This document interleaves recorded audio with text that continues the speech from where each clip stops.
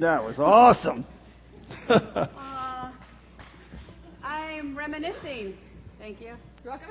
Technical help there. I'm reminiscing because I was engaged to my hottie back here while I was at college. And we were 2 states away. And that's the song I sang all the time. And then I got married, so there we go. So this morning we are talking about the path to stronger relationships. And the title of the sermon here is Just Say It. And it's giving honest answers to honest questions. So we're talking about a handful of things with you this morning, but I need this to tell my story, so I'm trying to decide what I'm going to kick over and what I'm not. Okay. All right. So the first thing I wanted to share with you, I have a picture to show you of the cutest kid.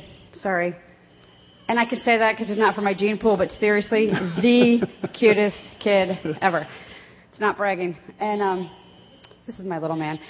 Josh is super auditory. So this kid at his 15-month checkup was speaking in sentences, and the doctor was like, nature versus nurture. We're like, I think it might be both. I don't know. He's in a Greer house. So he's always been talking like crazy. And whatever what am I doing? Because I'm hearing, use the other mic. What's wrong? I don't know.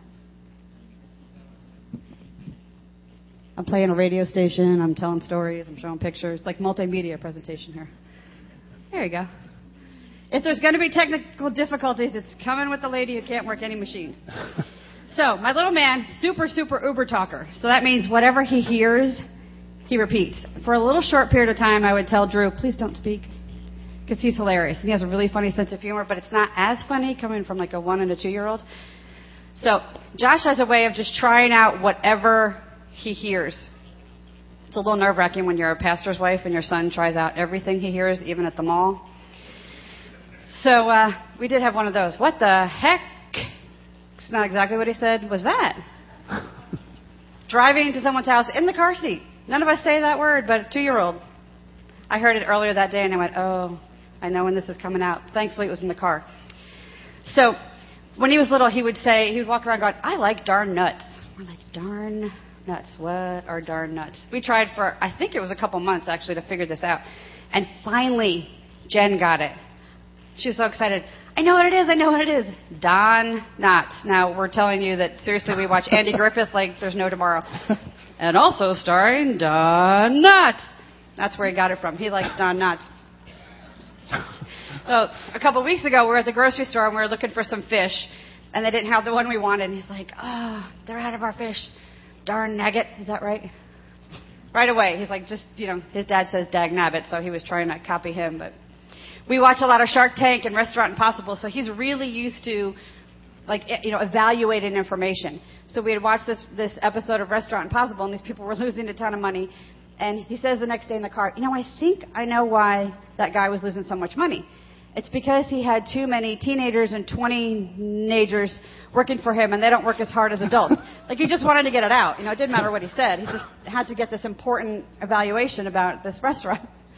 And, of course, he's grown up with teenagers and 20-nagers. That's his siblings. So for them, that's different than adults. His sisters aren't really adults. They're kind of adults-ish, sort of. The next picture I want to show you is of my 2 cute cranboy baby boys. Ollie is in the gray, little Mr. Oliver.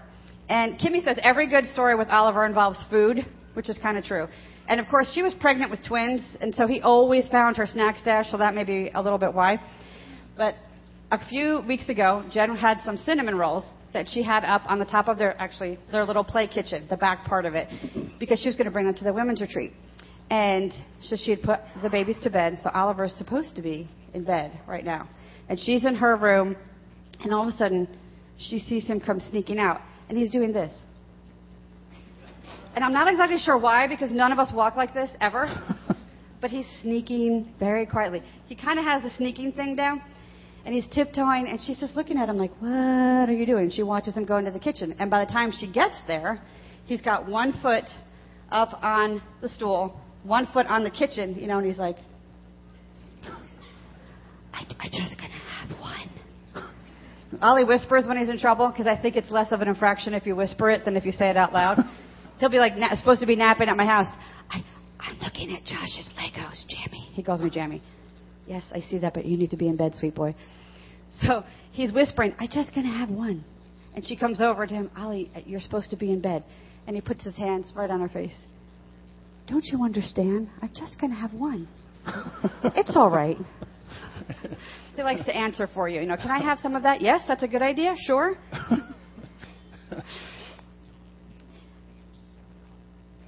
Jen and Drew have a friend that cracks me up, but he will do the smile and nod no matter what you ask him, like he's not really listening. Did you enjoy the movie last night? Can you help me? What is that? He just smiles and nods. It's hilarious. Change the subject if you can. Little Liam in the red. We've talked a little bit about his little feisty, strong will. It comes from his mommy and his Grammy. Can't even deny it. Kimmy was changing a diaper of one of the twins a couple months ago at our house, and she asked Liam something, and he goes, whatever. And all of our heads popped up. We're like, whatever? Whoa, that's a new one. And she goes, what did you say? And he starts from back here, but he walks over and leans down.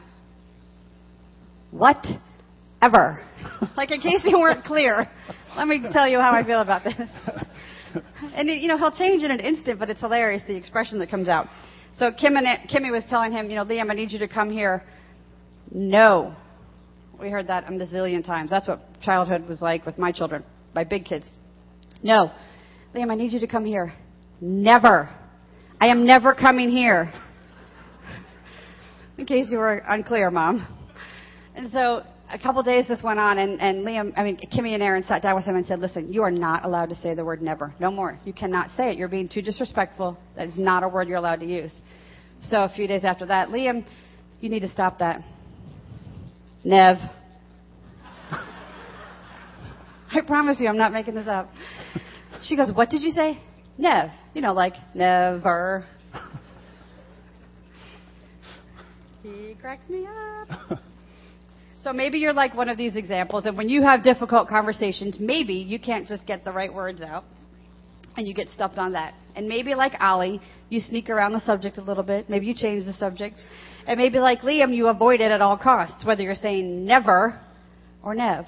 The truth is, honest conversations are uncomfortable for us, giving honest answers, and sometimes we respond in a lot of different ways. And probably we respond in all of those ways, depending on the conversation, depending on the circumstance. Honesty in a relationship takes courage. It takes courage to give the honest answer, to be vulnerable, to answer difficult questions, and really to start a conversation or to respond in a way when we don't really know how the other people are going to react. Truthfully, it can terrify us like almost nothing else can. Have you ever in your life been reluctant to have an honest conversation with someone about a sensitive subject? You knew you needed to have it, but then at the moment you were going to have it, you kind of lost your nerve. And it was something, you've been thinking about, and you knew that it was important, but you lost your nerve to do it. There's a story in the Bible about a woman of amazing courage. A woman who would step up in the face of very difficult circumstances to do something courageous. And her name was Esther. Now, I don't have a time to read through the whole story in the Bible right now, but let me kind of give you an overview for those of you who may not be familiar with this story. So it starts out, the nation of Israel has been taken into captivity by Persia, which is modern-day Iran. And King Xerxes decides he's going to have a party. And this is a lavish party, a very long party. It lasted 7 days. On the last day of this party, he decides, I'm going to show off my beautiful wife Vashti, the queen, to all the people there. And it was kind of an embarrassing situation for her. So he called on Vashti to come so he could show her off. And Vashti decides, I'm not going to be made a spectacle of, so she doesn't come. And the king banishes her from his presence. So as you can imagine, the king's not very happy now that he no longer has his trophy wife. So he gets basically his personal attendants get together and they come up with this idea to have like a beauty pageant where the king can choose from any beautiful woman, any beautiful virgin woman in the entire kingdom. And to make a long story short, he chooses Esther. Now the king's right-hand man, Haman hates the Jews. He hates them. He wants all the Jews to be killed. And so he has the king sign an edict to that effect, that all the Jews would be put to death. Mordecai, Esther's uncle, tells her that if she doesn't go before the king and have this difficult conversation with the king on their behalf, then all the Jews in Persia would be put to death. And I'm going to read you, starting in Esther chapter 4, where it continues. Esther chapter 4, verse 10. It says this. Then she instructed him to say to Mordecai, all the king's officials and the people of the royal provinces know that for any man or woman to approach the king in the inner court without being summoned, the king has but one law, that he be put to death. The only exception to this is for the king to extend the golden scepter to him and spare his life. But 30 days have passed since I was called to go to the king. When Esther's words were reported to Mordecai, he sent back this message. Do not think that because you are in the king's house, you alone of all Jews will escape. For if you remain silent at this time, relief and deliverance for the Jews will arise from another place, and you and your father's family will perish. And who knows but you have come to this royal position for such a time as this. Then Esther sent this reply to Mordecai. Go gather together all the Jews who are in Susa and fast for me. Do not eat or drink for 3 days, night or day. I and my maids will fast as you do. When this is done, I will go to the king, even though it is against the law, and if I perish, I perish. So Mordecai went away and carried out all of Esther's instructions. So here's what you have. I want you to look at verse 16 if you have your Bibles. I will go to the king, though it is against the law, she says, and if I perish, I perish. What brings a person to the place where they're able to confront their fear, to overcome their fear, and risk it all? You know, as I was thinking that through, I thought to myself, I think it's often a desperate need to want to see change in your life, even change in someone else's life around you or change in your own life, where you're willing to take that risk of the fear that you may have to sit down and have that conversation. You want to see change. Esther realized that she was the only one who was in a position to make a difference here, so she didn't let her fear overcome her. Instead, she confronted that fear with courage. I think for many of us in our own lives, we realize that we need to have some difficult conversations with people. We need to have those conversations, and that fear does seem to boil up in us, but we need to be more like Esther. And instead of letting fear control the day, have courage control the day. Face our challenging conversations with courage and overcoming the difficulties. Well, how do we do that? How do we face our challenging conversations with courage? Let me give you a few thoughts. First, we need to realize that our conversation could save someone's life. And you think, save someone's life? Now, I'm not just meaning their physical life, though that could happen. My grandfather was an alcoholic.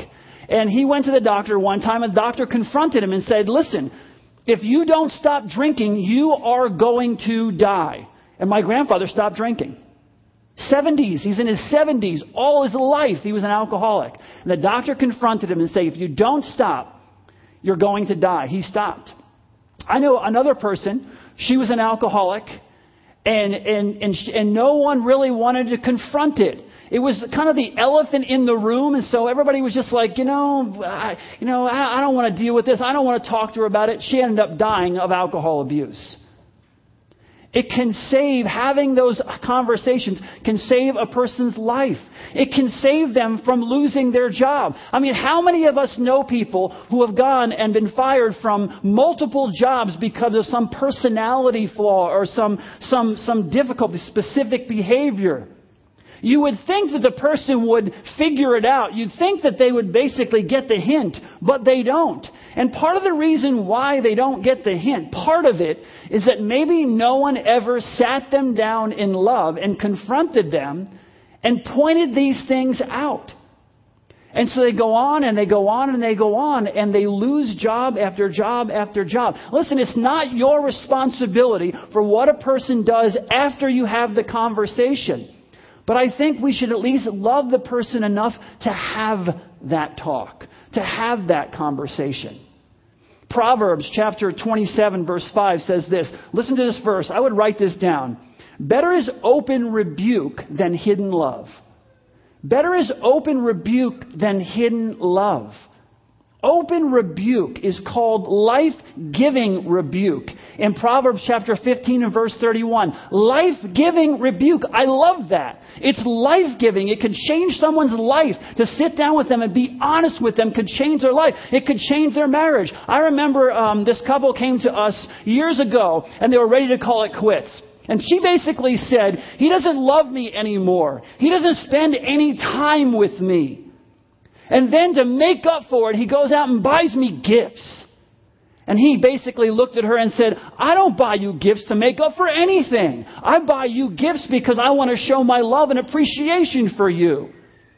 He went on to say, I show her love and she throws it right back in my face. Why should I spend time with someone who doesn't love me? They were two ships that passed the night when it comes to their love languages. He was expressing his love to her, gifts, giving of gifts, his love language, and not her love language, time, quality time. And once they figured that out, it had a dramatic change in their relationship. Honest conversations can create incredible breakthroughs if we just take the time to have them. They were having a misunderstanding when it comes to their love languages.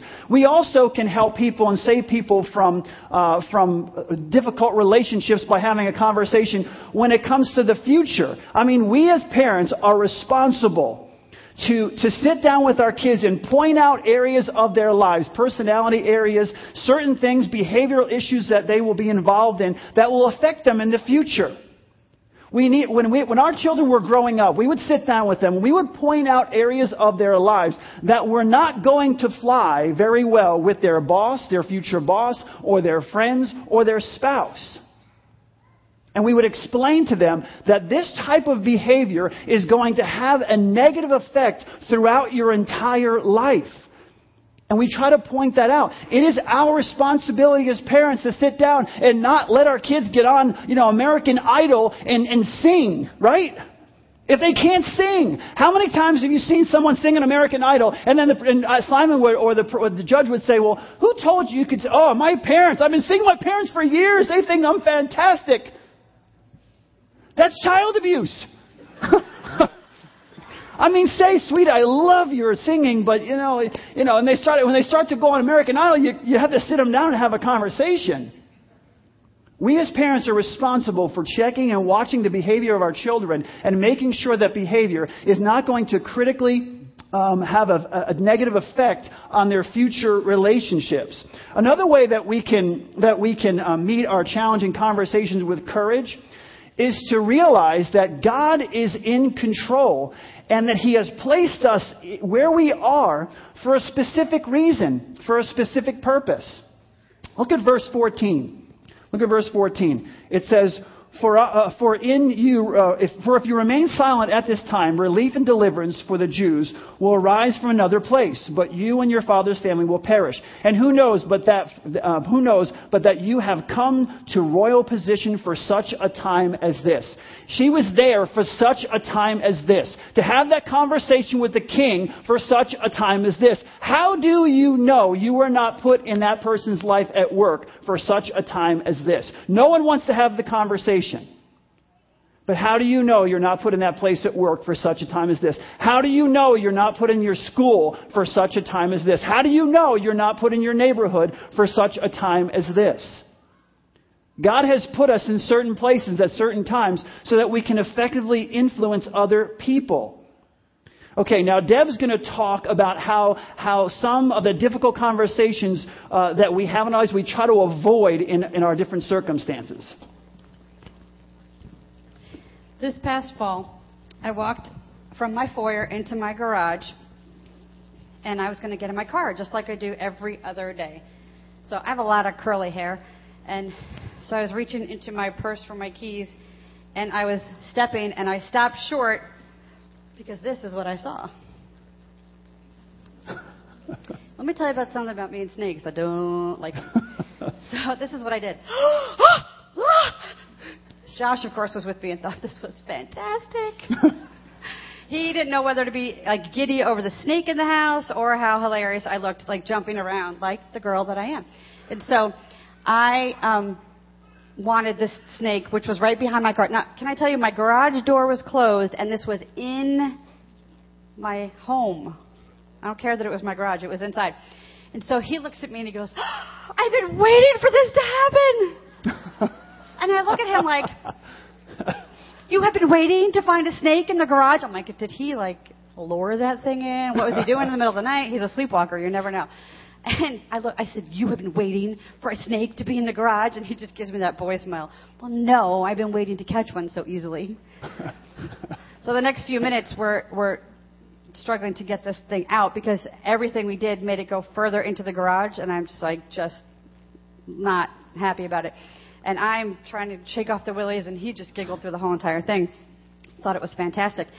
So even this Friday night, he went out and he's moving wood in our wood pile, and he's looking for snakes, and then he comes in and he's making a whole plan on what he and Dad are going to do on Saturday. And this is what he did last night, just before dinner. This is what I get. I got a, Mom, can you see that? Yeah. He's got a little tiny snake there.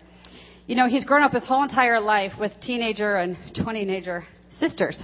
So he's developed a sense of fashion. He really cares about fashion. He has opinions, I should say. His opinions on a fashion. So we were shopping at Kohl's one day, and he picked out a dress for me. This one. It might have been something that perhaps I walked by. It might not have caught my eye the same way it caught his. But he picked it out and had me try it on and thought it was fantastic. So this is my tribute to my son. I could not buy this. So here I am wearing a snake. This is love. There will, however, be no reptiles inside the house. I have tanks galore outside the house for that. Yes. So maybe, like me, you walk into your garage just like a normal day, and you find yourself confronted with something that you'd rather not deal with, something that you're come up in your conversations. Maybe as a parent, you're getting a little pestered by your kids. Maybe it's another adult pestering you, and you give the standard response, just a sec, in a minute. How many times do you say that in a day, right? You could say that like 100 times in a day. And as funny as it is to address this, honestly, if you gave the honest answer, you would cut down on your irritation and on your stress. If you would say, I will be available in 15 minutes. One, it would teach your little people and your big people to wait, which is a good thing. We don't expect to wait ourselves, and we don't ask other people to wait either. But we don't really tell them the truth. Or you can say, I can get to that tomorrow. Or never. No, I'm kidding. It's funny, but we want to work on getting the exact words that we need to say. You want to tell the truth so that they know what to expect. In another scenario, we don't really answer the question that we're being asked. Your spouse, your family, a friend, somebody will ask you, what's wrong? And you say, nothing. Right? And that's not really true. Even though that's code for, I'm upset and I'm not telling you right now. Right? It's not the truth. What would be helpful to say is, I'm working through my feelings about whatever. Or I haven't processed through this completely, but I do want to talk to you about it. It's just easier sometimes to give the quick little quips, and it's not as helpful for your relationship. Or someone will say, they'll ask for something, and you'll say, fine, but you don't really get to it right away. And all of a sudden, you haven't really communicated. They're expecting something, but you haven't really addressed the situation, so that there's seeds of frustration there. Silence falls into this category as well. People say silence is consensus. Other people said, I never said I agreed with you. Don't be quiet. Just say what you need to say. So I want to encourage you, don't tiptoe around the subject. Just say it. In the last scenario, we don't give an honest answer, but we don't keep quiet either. Parents will say, and maybe you've heard this, adults growing up, because I said so. Or if you live in my house, or as long as you're living in my house, right? Because I said so has a place in early childhood, but after that, it is entirely ineffective. Mm-hmm. The only purpose in saying because I said so in the first place is to teach your little kids, you have to learn to obey because God says so. After that, you know, our kids ask a lot of why questions. We want to answer those why questions. Even if they're not being asked in the best way. We want to answer the why questions. We want our kids to own their own faith. We want them to develop their convictions. We want them to understand why we believe what we believe. We want them to have a sensitive conscience to the sin that's going on, or the behavior, or the choices that we're making. You want to speak heart to heart. You don't want to list the rules. Why is it important to you? It's more than likely because God says it's important. So explain that. Isaiah 1:18 says, "Come, let us reason together, says the Lord." We have the ability to come together and reason through the conversations that we need to have. This is important in healthy peer relationships as well, whether it's spouses or your adult siblings or coworkers, whatever, friends. Explain your convictions. Explain your feelings. Even when it's hard to give them an honest answer, explain that. And I want to flip it around for a minute. We have a lot of students in here today. And I want to encourage you. First off, let me just tell you, I want to speak on behalf of all parents here. We are irritating. Seriously, we know it. It's not a surprise to us. And there's even a verse. Do not exasperate your children. We don't even get a verse like that about kids. We're not told kids don't exasperate your parents. We're the ones told not to exasperate our kids. We know we don't get it right all the time. But I want to encourage you. And Kim and Jen did this to us at different times growing up. And we gave them permission to do it. We put it out there as an option. But if you speak to your parents when they're communicating in a way, or they're making a face, or they're making eyes in a way, or whatever, that makes you so frustrated and not want to do the right thing, respectfully sit down with them and talk to them about it. Because I think the majority of parents here would receive that. I really do. You have the total right to say to your parents, I love you, and I want to do the right thing, but something about what we're bringing out on each other is just really making me not want to make the right choice. So it's okay to have the courage to be respectful and have the honest conversation with your parents as well. It helps them grow as people too. We don't get a free get out of jail card on everything that we do just because we've become parents, and we don't get it right just because we have kids. So one last thing I want to encourage you: instead of avoiding the conversations that you should have, get the courage to face it and talk it through. And one last helpful insight. It's good to understand the difference between an internal processor and an external processor while you're having these conversations. Yep. So let me just give you some descriptions real fast. An internal processor is all about thinking it through, and an external processor is all about talking it through. In our house, can you guess which ones we have? We got a house full of external processors. Fun times. And I think it's kind of ironic in a lot of the marriage counseling, the premarital classes, almost always there's one-on-one, which is just, I think, even a little harder, because you don't necessarily think through what the other person, or think how the other person is processing. So an internal processor is thinking it through. They have a hard time keeping up with lots of content because they're trying to process through what you were saying, but they're doing it in here. They may not say much in the moment, so it may seem like they're ignoring you. And for a verbal processor, that's super frustrating. They may get overwhelmed because there's so much information, and then they either get upset or they shut down. What they need to do, they should absolutely set aside time after they've been able to process to talk about it again. External processors are talking it out. They will cover lots of ground. They will say too much in the moment, no doubt. Okay? May seem like they're not listening because they're talking so much, and they may jump all over the place. They may connect the dots because they're processing and talking about a bunch of different things. What an external processor should do, they need to wrap up at the end of talking it out, at the end of communicating. After they've processed and talked it all out, they need to get a conclusion, if that makes sense, so that you can look at the verbal processing and then what they actually have landed on, the conclusion on what they believe. So in light of that, it's important to become a student of your family, of your peers, of anybody that you're in close relationship with, so you can understand how they're processing information, and then you can communicate more effectively. So as we close out, I really want to encourage you. We want to encourage you to move forward in spite of your hesitation, because I think that's one of the biggest problems. We think about, like, you're all sitting there right now. A lot of you are thinking, man, I wish I didn't come this morning because now I feel convicted about having this conversation. I don't want to have it. But we really want to encourage you this morning to move forward in spite of your hesitation. I know that tough talks can bring out a lot of stress. They can be very stressful. But you can't allow that stress or that fear to stop you from doing what you know to be right. You have to face those challenging conversations with courage. the same way Esther did. Esther spoke up. Obviously, can you imagine the stress that was going on in her life? Having to go before the king and have this conversation, knowing it could be life or death for her. And I think some of us have that same fear, if you will. Like if we have this conversation, it's life and death. It's the death of my relationship. If I go to that person at work and have this conversation, it's going to be stressful and all this kind of thing. And we have this life and death kind of scenario in our minds. But like Esther, we need to have the courage to move forward in our tough conversations. We need to move forward as well. What you need to do is you need to ask yourself a few questions before you go into the conversation. You need to ask yourself, do I have the other person's best interest at heart?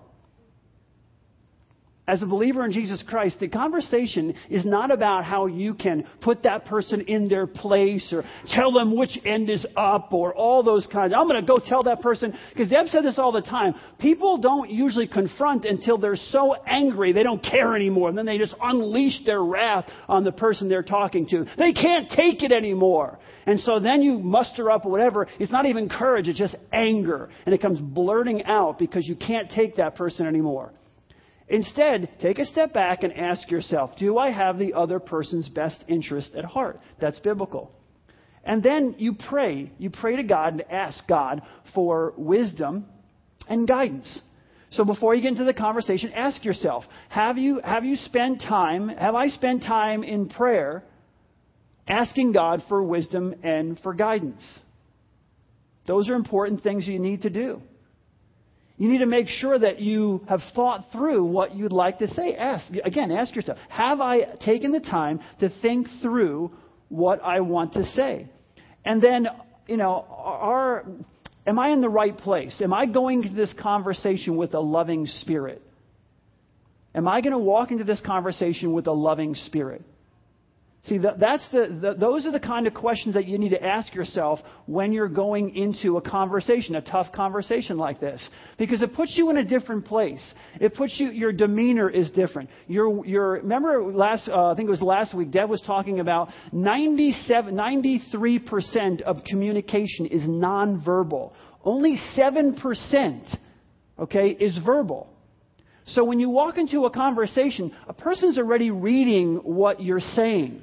It was amazing yesterday. I was working with someone yesterday, and they wanted me to show them something specific. And the person had a different they had a disability, and they really couldn't speak well at all. I couldn't understand what they were saying. But because of the eye contact that we had and the physical gestures they laid out, I knew exactly what they were saying. And I was able to help them.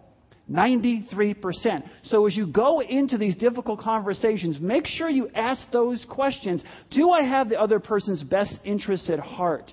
Have I spent time in prayer asking God for wisdom and for guidance? When I go into this conversation, do I have a loving spirit? And have I thought through what I want to say and what I don't want to say? Because you don't want to get caught up in saying things that you really don't want to say. And if you get to that point, you just take a step back and say, let me process through this again, and I'll come back to you.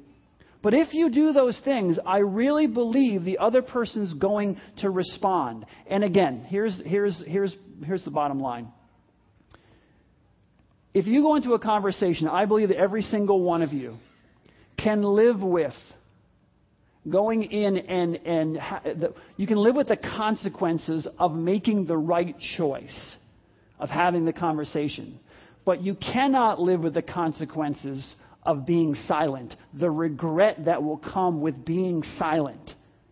Because there is a regret, there is a price for being silent in our relationships with one another. The loss of that relationship, the loss of what you wanted to say to someone. So make sure you take the time, even this week, to pray about this. To think about someone. Let's bow our heads. Just bow your heads with me as we close out here.